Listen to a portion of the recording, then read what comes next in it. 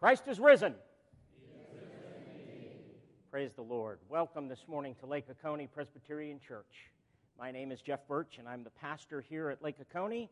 And whether you are in person with us or on the live stream, we are absolutely thrilled that you have chosen to worship with us this morning as we celebrate the risen Savior, Jesus Christ, our Lord and Savior, who has triumphed over death, triumphed over the grave.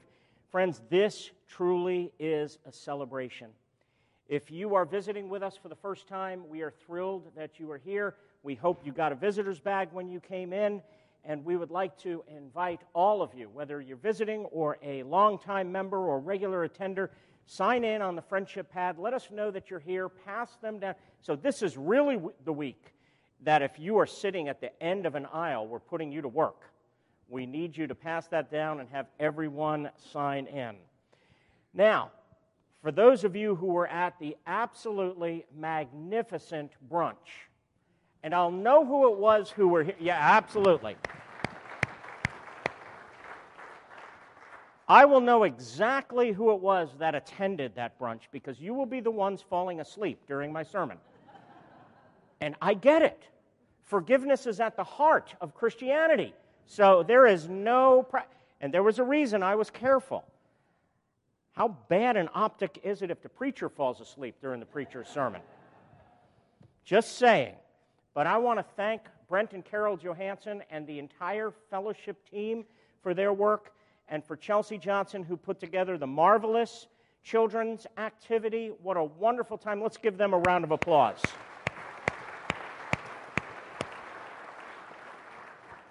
Now, Chelsea's not quite finished because, and this detail is absolutely crucial, after the service, I say that because we have gift bags for the youth and for the children under age 18. I've already asked. I'm a little over 18. I thought, because I know there are chocolate bunnies in there that I'm dying for.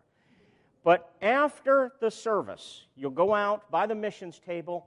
You know, the folks did an activity. They collected rocks that show the East, that have been painted, and that showcase the Easter message. Hallelujah, He is risen. It's absolutely phenomenal.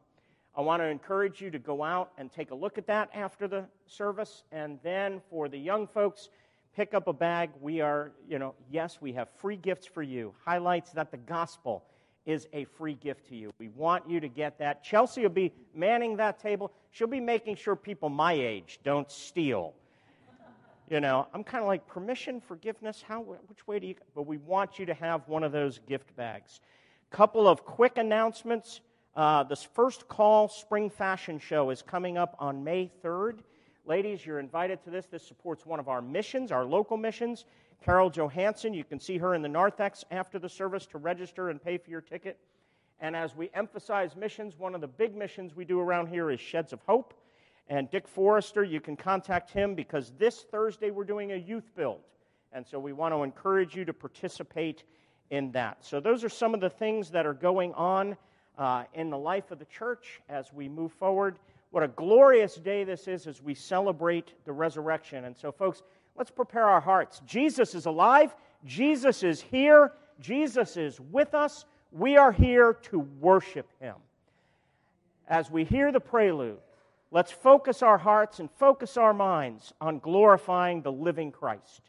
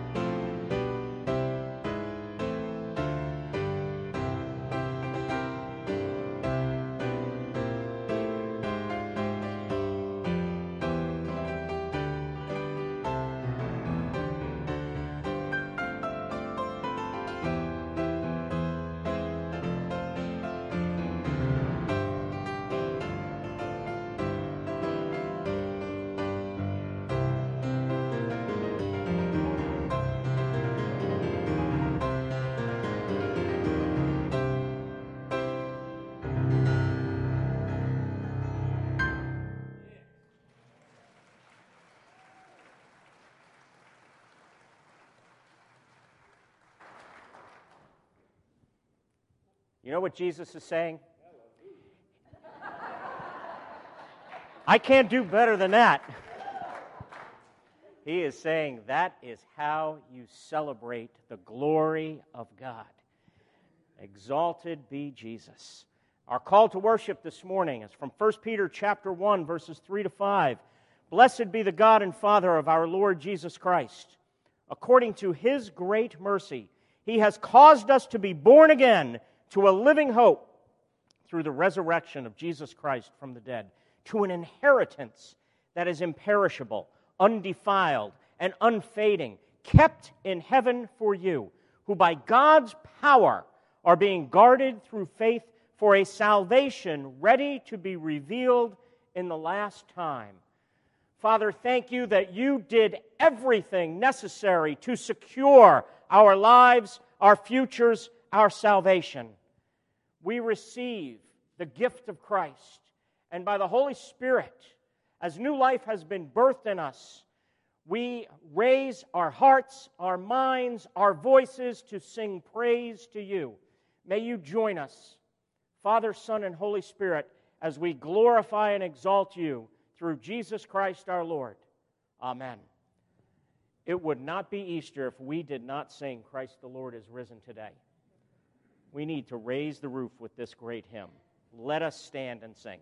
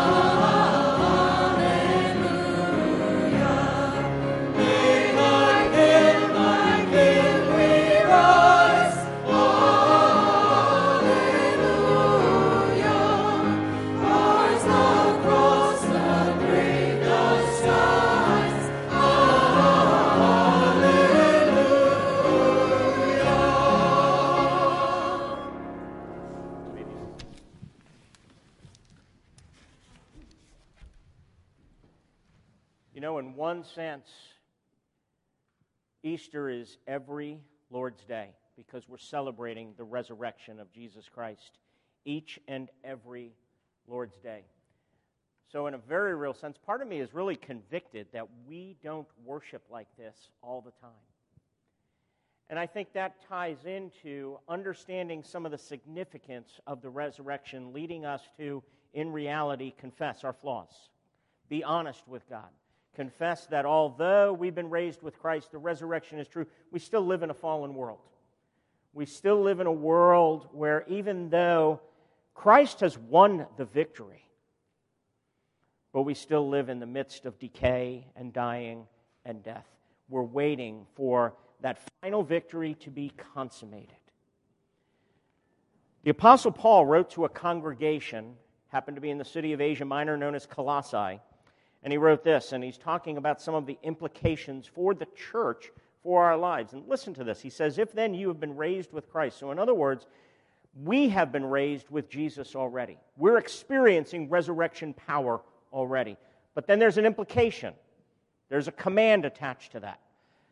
Seek the things that are above, where Christ is, seated at the right hand of God.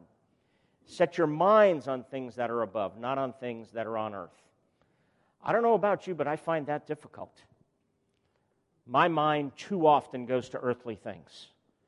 My mind too often goes, did I preach a good sermon? How did they take to that? How did that go?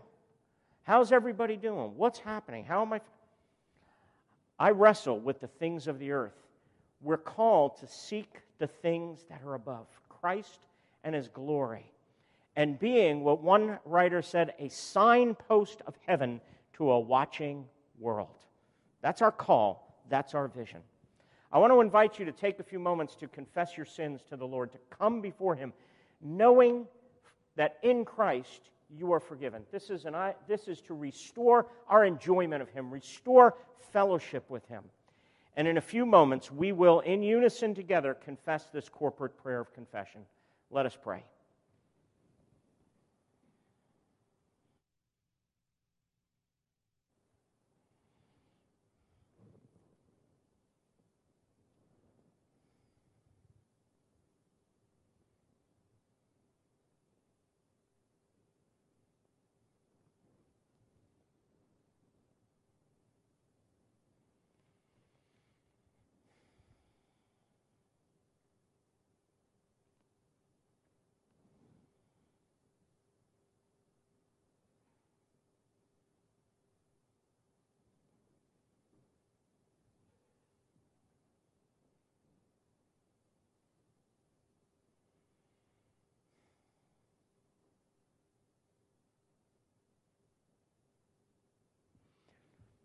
Let us pray together. Almighty God, you have raised Jesus from the grave and crowned Him Lord of all. We confess that we have not bowed before Him or acknowledged His rule in our lives. We have gone along with the way of the world and failed to give Him glory. Forgive us and raise us from sin, that we may be your faithful people, obeying the commands of our Lord Jesus Christ, who rules the world and is head of the church, His body. Amen. Friends, if you are in Christ, I pronounce you now forgiven, and I encourage you to receive this assurance of pardon. For you have died, and your life is hidden with Christ in God. And here's your hope. When Christ, who is your life, appears, then you also will appear with Him in glory. Through the blood of Jesus Christ, His death and His resurrection, by faith in Him alone, you are forgiven as far as the east is from the west. Is He worthy? Absolutely. Let's stand and sing.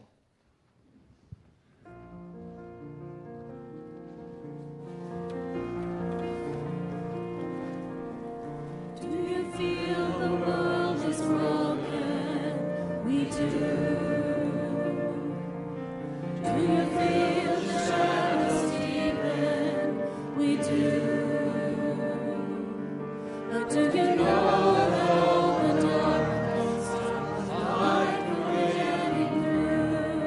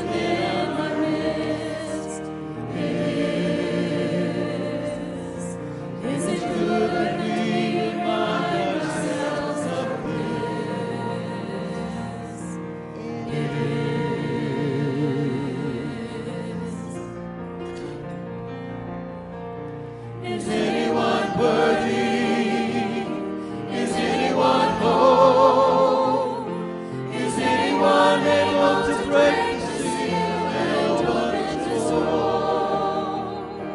The Lion of Judah, who conquered the grave, He is saving truth and the Lamb who died to ransom the slave. Is He worthy? Is He worthy of all blessing and honor and glory? Is He worthy of praise? He is.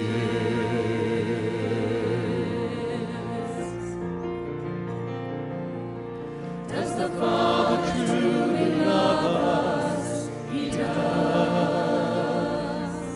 Does the Spirit move among us? He does. And does Jesus, our Messiah, hold forever those He loves? He does. Does our God intend to dwell again with us? He does.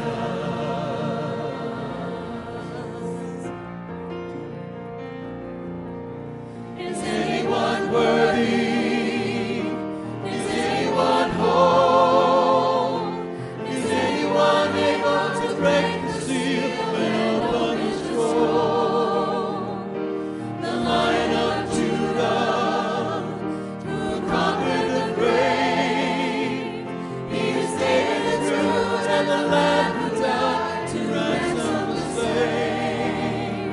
From every people and tribe, every nation and tongue, He has made us a kingdom of priests to God to reign with the Son. Is He worthy? Is He worthy of all blessing and honor and glory? Is He worthy? Is He worthy? Is He worthy of praise? He is.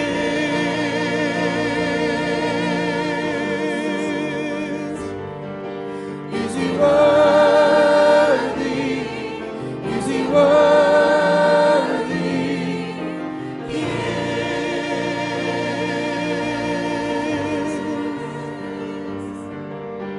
He is.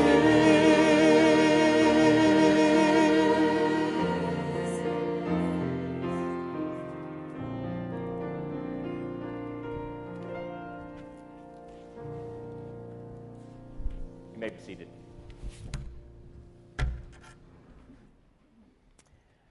And Jesus, who's the world's true Lord, communes with us, lives amongst us, walks amongst us, and dwells amongst us, and invites us to pour out our hearts in prayer. Let us together approach the throne of grace, praying the prayer He taught us to pray together, the Lord's Prayer, and then I will lead us in a time of prayer. Our Father, who art in heaven, hallowed be Thy name. Thy kingdom come, Thy will be done, on earth as it is in heaven. Give us this day our daily bread, and forgive us our debts as we forgive our debtors. And lead us not into temptation, but deliver us from evil. For Thine is the kingdom, and the power, and the glory forever. Amen. Father, we praise You for who You are. We praise You that You are our Father, who rules and reigns from heaven. We praise You that You, being our Father, makes us brothers and sisters together, part of Your beloved, part of Your family. That we are community together. That together You dwell amongst us and You walk amongst us. Fill us with praise. Fill us with a sense of Your glory, that we would give thanks to You, praise Your holy name, glorify You with all our hearts. And we do hallow and set apart Your name. And Father, we recognize that in the life and in the death and in the resurrection and in the ascension of Jesus, that your kingdom has begun. It has been inaugurated. But yet we look around us and we still see war, and we still see disease, and we still see injustice, and we still see oppression. We still see physical problems. We still see relational problems. The world is not the way it ought to be. And so we look forward to your coming kingdom. The day when you will come to put everything to rights. The day when your kingdom will be consummated. And so we cry out, thy kingdom come, thy will be done on earth as it is in heaven. And while we wait for the coming kingdom, the consummation of all things, for your new world, the new heavens and the new earth, we depend upon you for each and every day's daily bread. You bless us abundantly with our physical needs, but we pray for our spiritual needs. We pray for our relational needs. We pray, Father, Jesus is the bread of life, and we pray for every person here to have the bread of life, to receive Jesus and to have life in and through Jesus. So we ask that through Jesus you forgive us our debts. We acknowledge that we're broken people, that we're flawed people, that we live selfish lives. We're self-centered. We build our lives and our identities on things other than Jesus every day. And we need forgiveness. We need restoration. And we need help as we strive to live in a way that magnifies you. So we pray, lead us not into temptation. We pray that you would deliver us from evil and from the evil one who seeks to have us. We're dependent upon your grace every moment of every day. And Lord, we acknowledge that the kingdom and the power and the glory belong to you. It's not about us. It's not about me. It's not about this church. It's not about anything other than you. We want you to be glorified. Yours is the kingdom. Yours is the power. May our hearts live for you. Lord, we pray all of these things in the matchless name of Jesus Christ, our Lord and our Savior. Amen.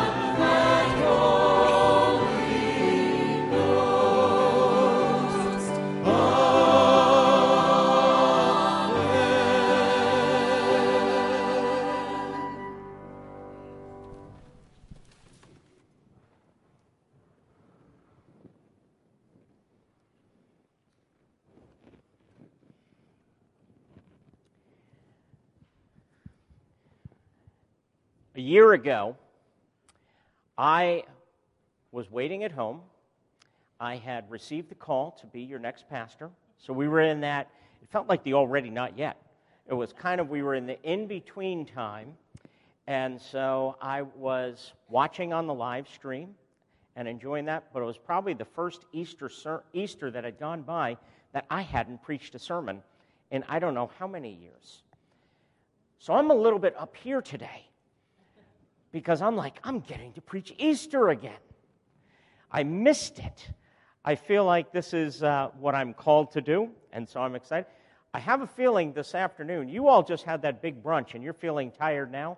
I have a feeling this afternoon the adrenaline's going to leave me. The crash and burn may not look pretty in terms of that. But I am really excited to be here with you this morning, to be able to share. This is the greatest privilege for a pastor. I mean, I'm humbled and overwhelmed to be able to proclaim what is the greatest news on the planet. That is that Jesus Christ has triumphed over the grave, defeated death. Our hope is secure if we are in Him. The resurrection is true, and that means, friends, we have hope. Life is hard. Life is difficult. We go through a lot of stuff. A lot of you are going through a lot of stuff right now. But because of the resurrection, He holds on to you. And I don't know about you, but that makes me excited. If you have Bibles, iPads, Kindles, phones, Samsung, whatever device you use, the text that we're basing our teaching on this morning comes from Paul's letter to the Corinthians. So no, I'm not preaching out of like Ecclesiastes this morning or something like that. Okay? You get this classic seminal text on the resurrection, 1 Corinthians chapter 15, verses 50 to 58. And so I invite you to follow along. Let me pray, and then we will read the word of the Lord. Father, I pray that you will bless your word this morning.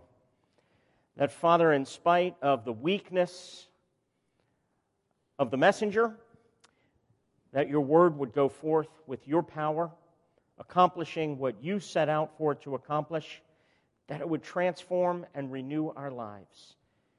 Give us ears to hear. We pray in Jesus' name. Amen.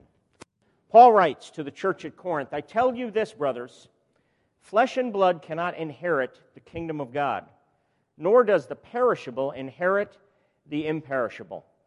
Behold, I tell you a mystery.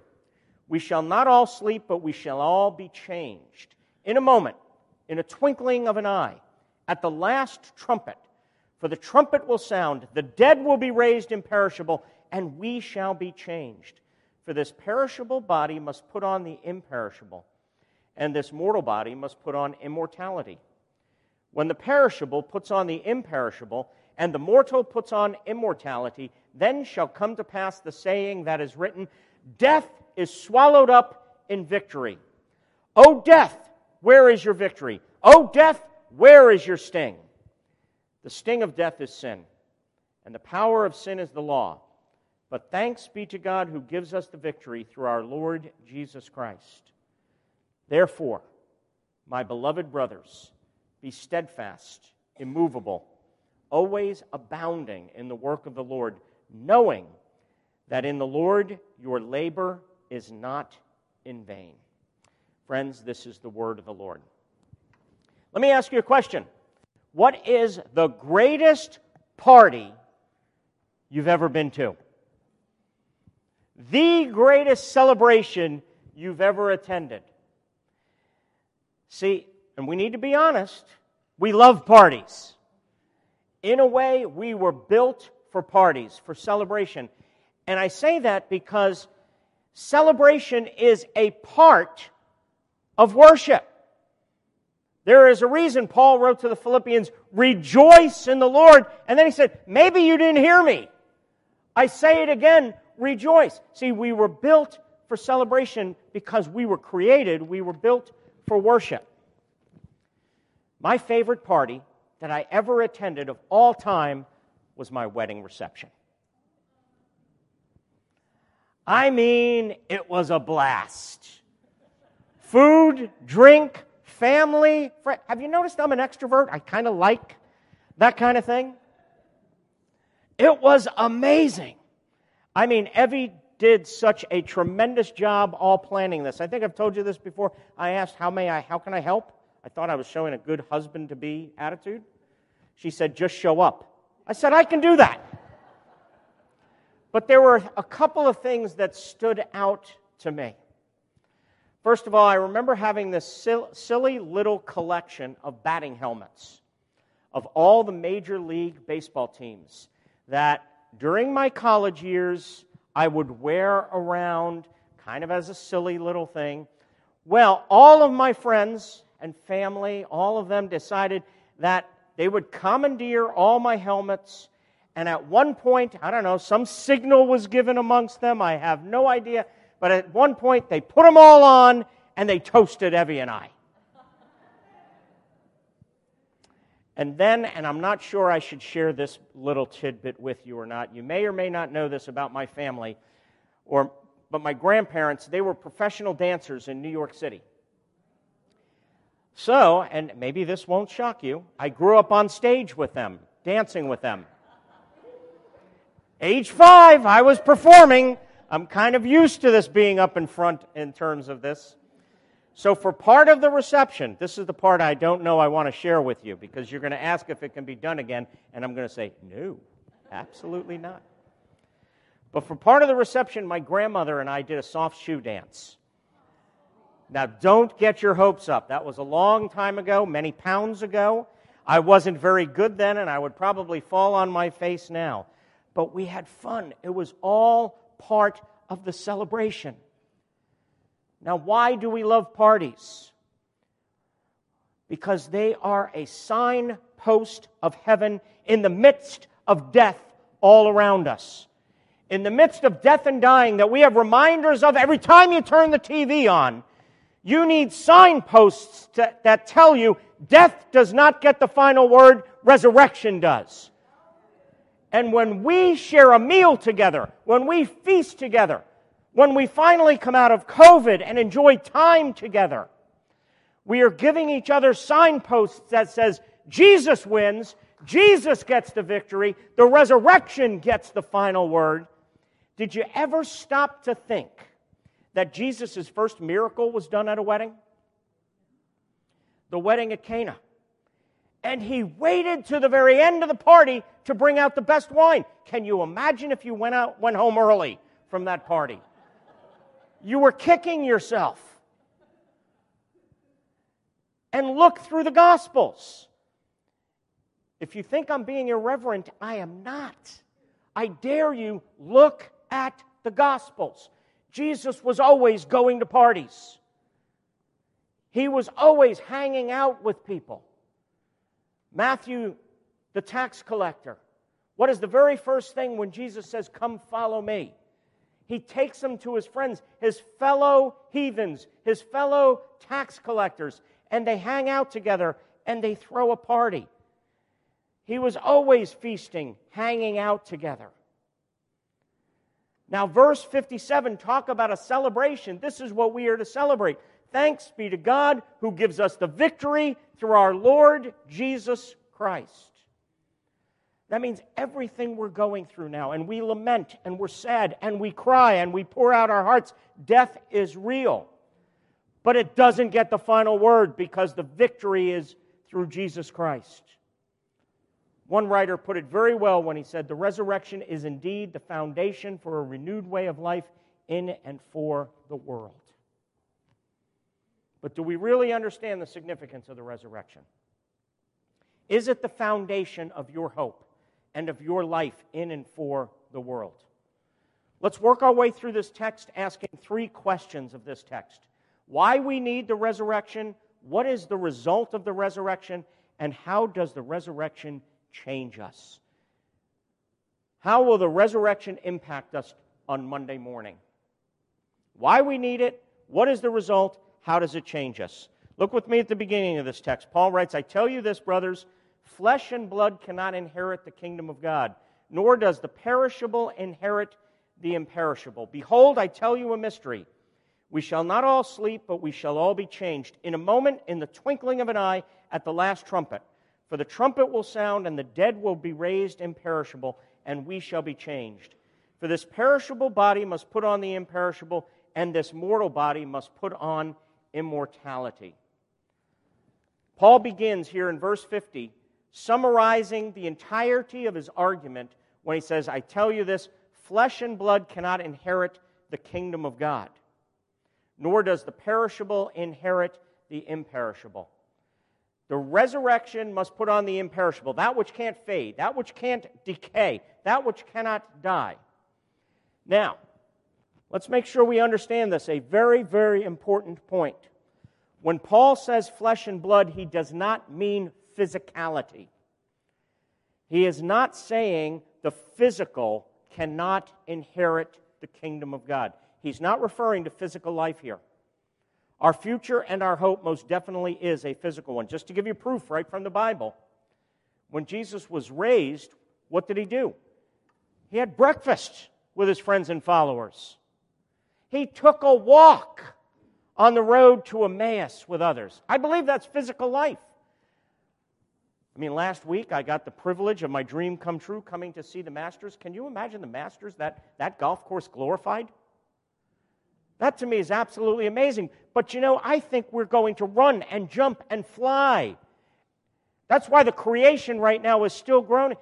When it says, what he's saying is life as it is now. This is what he means by flesh and blood. Life as it is now. Animated and empowered, governed by what he calls flesh and blood, meaning this order of things that has chaos and turmoil and tumult and death all around it. That is not consistent. That cannot live or dwell with the rule and the reign and the kingdom of God.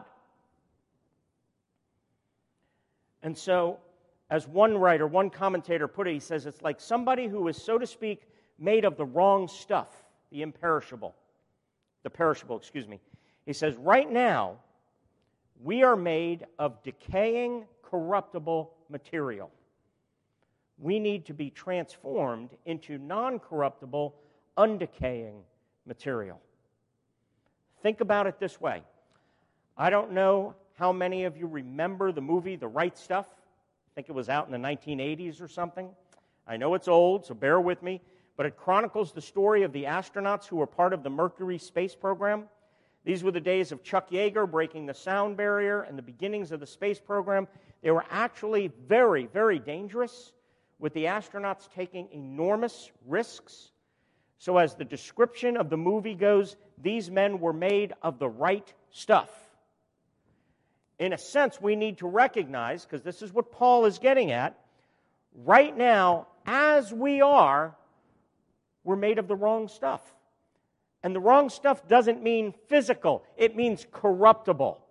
It decays. It dies. It is prone to death.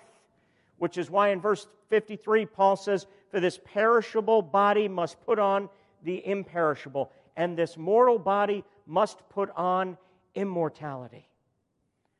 Do you know that's part of our hope? See, I'll go home tonight, and I'll go, ooh, I worked hard today. My knee is sore. Ooh, my back a little bit. You know what I'm talking about, right? The perishable needs to put on the imperishable. This is why we need the resurrection. Next, look with me. What is the result of the resurrection? The result of the resurrection, and this is why I was up here this morning. Oh, it's only the defeat of death. Victory over death. No small thing. What do you think? Verse 54, when the perishable puts on the imperishable, and the mortal puts on immortality, then shall come to pass the saying that is written, death is swallowed up in victory. O death, where is your victory? O death, where is your sting? The sting of death is sin, and the power of sin is the law. But thanks be to God who gives us the victory through our Lord Jesus Christ.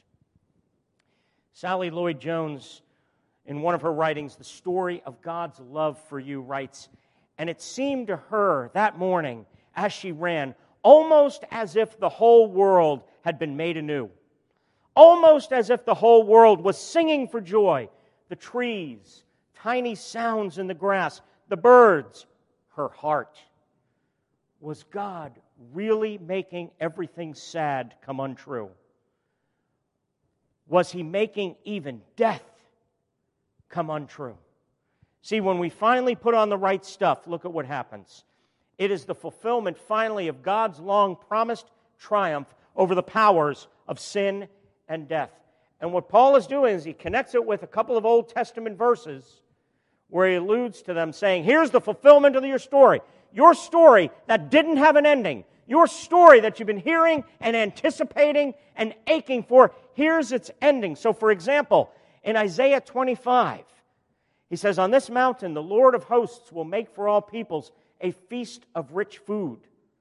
You getting the idea that even in the Old Testament God liked eating? He liked feasts. Here's how he's depicting kingdom life. A feast of well-aged wine, of rich food full of marrow, of aged wine well refined.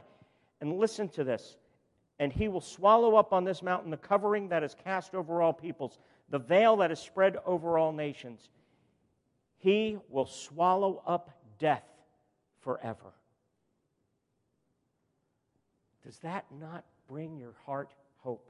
Some of us are going through excruciating things right now. Things not to be taken for granted, things to cry and lament over. But here's the promise. He will swallow up death forever. The Lord God will wipe away tears from all faces. The reproach of His people He will take away from all the earth. And let me tell you something just in the way of application.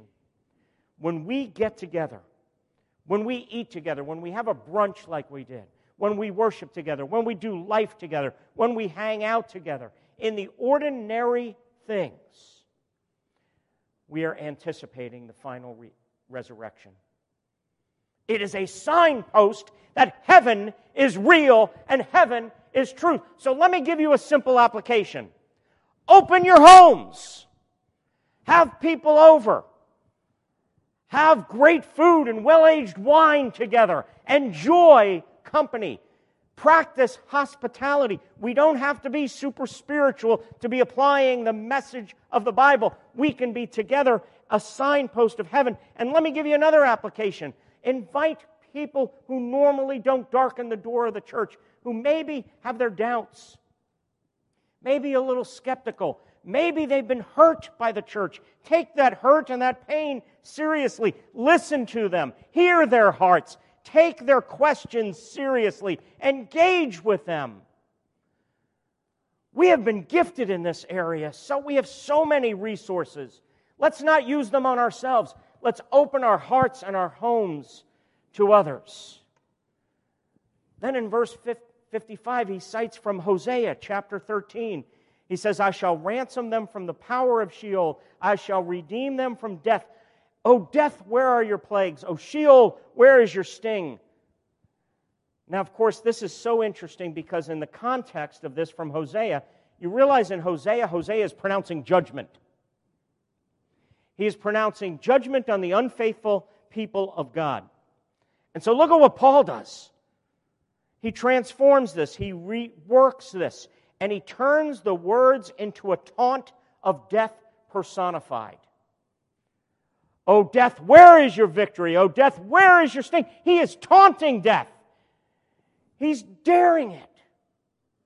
It's now been rendered powerless by Christ's resurrection. I know this is weird, giving a Christmas illustration at Easter, but it reminds me of one of Evie's and I's favorite movies. We love to watch A Christmas Story. Anybody ever see that movie, Little Ralph? I love Little Ralphie. And A Christmas Story. Now, do you remember the scene? Ralph and his friends are outside. I think it's recess. It's frigid, it's cold, it's a freezing day, and they're all by the flagpole outside. See where this is going? And of course, what are they doing? They're taunting one of their friends to go ahead and lick the flagpole. You know why? Because they wanted to get his tongue stuck to the flagpole. The design here is they're taunting him. I dare you. I double dog dare you. Do you know that's what Paul is doing here? He's taunting death. And if you want to know if this is true, if the resurrection is true, historically factual and accurate, the best argument is to take a look at Jesus' friends and followers, those disciples, a group of cowards that abandoned him while he was alive and then fearlessly proclaimed him after he was supposedly dead. What could make the difference? Only the resurrection. And so here's Paul using Hosea's prophecy. O death, where is your victory? O death, where is your sting? How does that change us? Verse 57 says, but thanks be to God who gives us the victory through our Lord Jesus Christ. Now, don't you think I should probably end the sermon right there? That's thanks be to God who gives us the victory through our Lord Jesus Christ. Yes! Good job, Jeff. Wow, amazing. Mic drop. Let's go home. Right? Wrong. It's not the end of the text. You would think it should be, but Paul introduces that little word, therefore, meaning he's going to say, yes, thanks be to God who gives us the victory through our Lord Jesus Christ. Therefore, my beloved brothers, be steadfast, immovable, always abounding in the work of the Lord, knowing that in the Lord your labor is not in vain. In other words, here's the Jeff Birch paraphrase of verse 58. Since we have the victory that is ours in Christ Jesus our Lord, get up and get busy. We're not just whisked off to heaven. There is work to be done. Work to be done in the freedom, with the pressure of knowing that no matter what you do, that if it's done fueled by the love of Christ, motivated by the love of Christ to the glory of God, somehow God is going to weave it together, work it together, and it will not be in vain. No matter what you do, offer that cup of coffee to somebody. Give them a smile and a hello at Publix. Open your heart and your home. The Lord will weave it all together. He says this has implications for your lives. First of all, it impacts our character. He says, be steadfast, be immovable, and our daily lives always abounding in the work of the Lord. With the promise, knowing that in the Lord your labor is not in vain. See, I think one of the things we struggle with, and I'm calling us to be a little honest here, I think a lot of us don't get busy and don't work because I think we feel like if we don't see visible fruit, we don't see the results, we don't see success, how will this go? Okay, there's the pastor, he's going off, he's telling me things like share the gospel, he's telling me things like evangelize. What if nobody comes to Christ? Who wants to feel like a failure? Who wants to feel like I blew it again? We've got to take seriously this promise that our labor in the Lord doesn't say the results in the Lord. It says your labor, the very fact that you're doing it as an offering to the Lord. Your labor in the Lord is not in vain. God might tell you, He might not tell you all the ways He's working it out, but He is telling you that He will weave it together somehow in His new world, in the new heavens and the new earth. And I think that's part of the mystery. See, the resurrection matters for our mission in and for the world, our mission to make disciples. It challenges us to think, what kind of disciples do we want to make? See, when verse 58 says, knowing that our labor in the Lord is not in vain, he's saying your work matters. God will not throw what we do now in the trash heap. It will somehow be woven into the new world. The resurrection is the foundation for our mission of making disciples. God has enlisted us in His work, His project of renewing all things. We don't build the kingdom. God is building His kingdom, but He's enlisted you and I to work and build for the kingdom. One commentator put it this way: He says, every act of love, every act of gratitude and kindness, every work of art or music inspired by the love of God and delight in the beauty of His creation, every minute spent teaching a severely handicapped child to read or to walk, every act of care and nurture, of comfort and support for one's fellow human beings, and for that matter, one's fellow non-human creatures, and of course, every prayer, all Spirit-led teaching, every deed that spreads the gospel, builds up the church, embraces and embodies holiness rather than corruption, and makes the name of Jesus honored in the world. All of this will find its way through the resurrecting power of God into the new creation that God will one day make.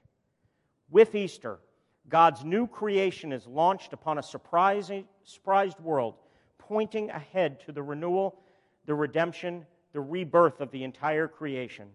Hear the message that every act of love, every deed done in Christ and by the Spirit, every work of true creativity, doing justice, making peace, healing families, resisting temptation, seeking and winning true freedom, is an earthly event in a long history of things that implement Jesus' own resurrection and anticipate the final new creation and act as signposts of hope, pointing back to the first and on to the second. Friends, your work matters. Let me close with this illustration, this story. I don't know if any of you have ever heard of a man by the name of Adolf Saalfeld. Adolf Saalfeld was a perfume salesman, traveling with samples of his perfume, his product, to America in the hope of increasing sales. He happened to be traveling on the Titanic. I think we know what happened to the Titanic. And so, obviously, years later, searching for the rubbish, the artifacts off the Titanic, in the midst of the rubbish, they discovered some of Adolf Saalfeld's perfume vials that happened to retain its fragrance. One man giving his testimony of this discovery says this. He says, when you discover stuff from the Titanic, it is wet, it is rusty, it is rotten, a smell that comes off it that is perfectly alien, perfectly fetid. It is a kind of death that you've never experienced. So unpleasant. And then all of a sudden, somebody opened this satchel, this leather satchel, and out comes the fragrance of heaven. It is all these flowers and fruity flavors. It is the most wonderful thing you've ever had. He says it's a completely overwhelming experience. For a few minutes, the ship was alive again. Friends, do you realize that is what we are to be? He goes on to say that was the aroma of heaven in this overpowering stench of death. That's what we are to be in the world. The aroma of heaven overpowering the stench of death. With every act of love, every act of gratitude, every act of kindness, from the Bible studies we teach, to the smiles we offer, to the lonely person. We are the church, and the church alone is the aroma of heaven, overpowering the stench of death. Therefore, my beloved brothers, be steadfast, immovable, always abounding in the work of the Lord, knowing that in the Lord your labor is not in vain. Thank you for the resurrection. Thank you, Jesus, for your presence here this morning. Lord, may we be free and creative in abounding in the work of the Lord. Knowing, Father, that our labor in the Lord, regardless of what we think of it, we spend too much time judging our own work, evaluating our own work, rather than trusting the God who told us that our labor in the Lord is not in vain. Help us to get busy. In Jesus' name, amen. Friends, I invite you to stand. Our closing hymn is hymn number 274, Thine Be the Glory. As we are singing this closing hymn, we would like to invite those of you who have ever sung the Hallelujah Chorus and feel comfortable making your way up to the choir loft to join the choir. We will have the words on the screen, so if you're more comfortable remaining in your seat, please do so, but we will conclude today with a choral benediction of the Hallelujah Chorus. If you would like to join the choir, please come at any point during this hymn to join us.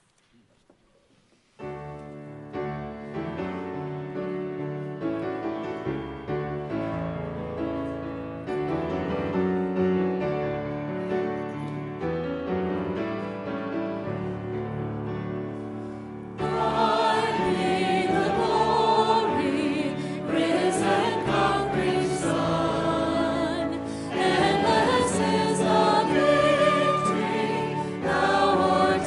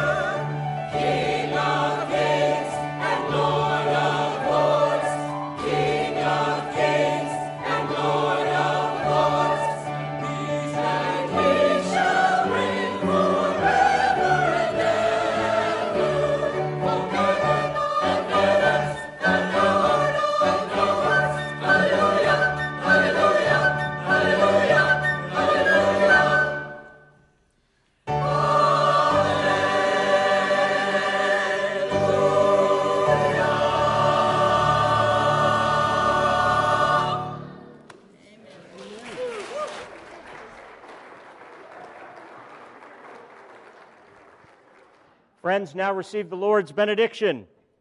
The Lord bless you and keep you. The Lord make His face to shine upon you and be gracious to you. The Lord lift up His countenance upon you and give you peace. Amen.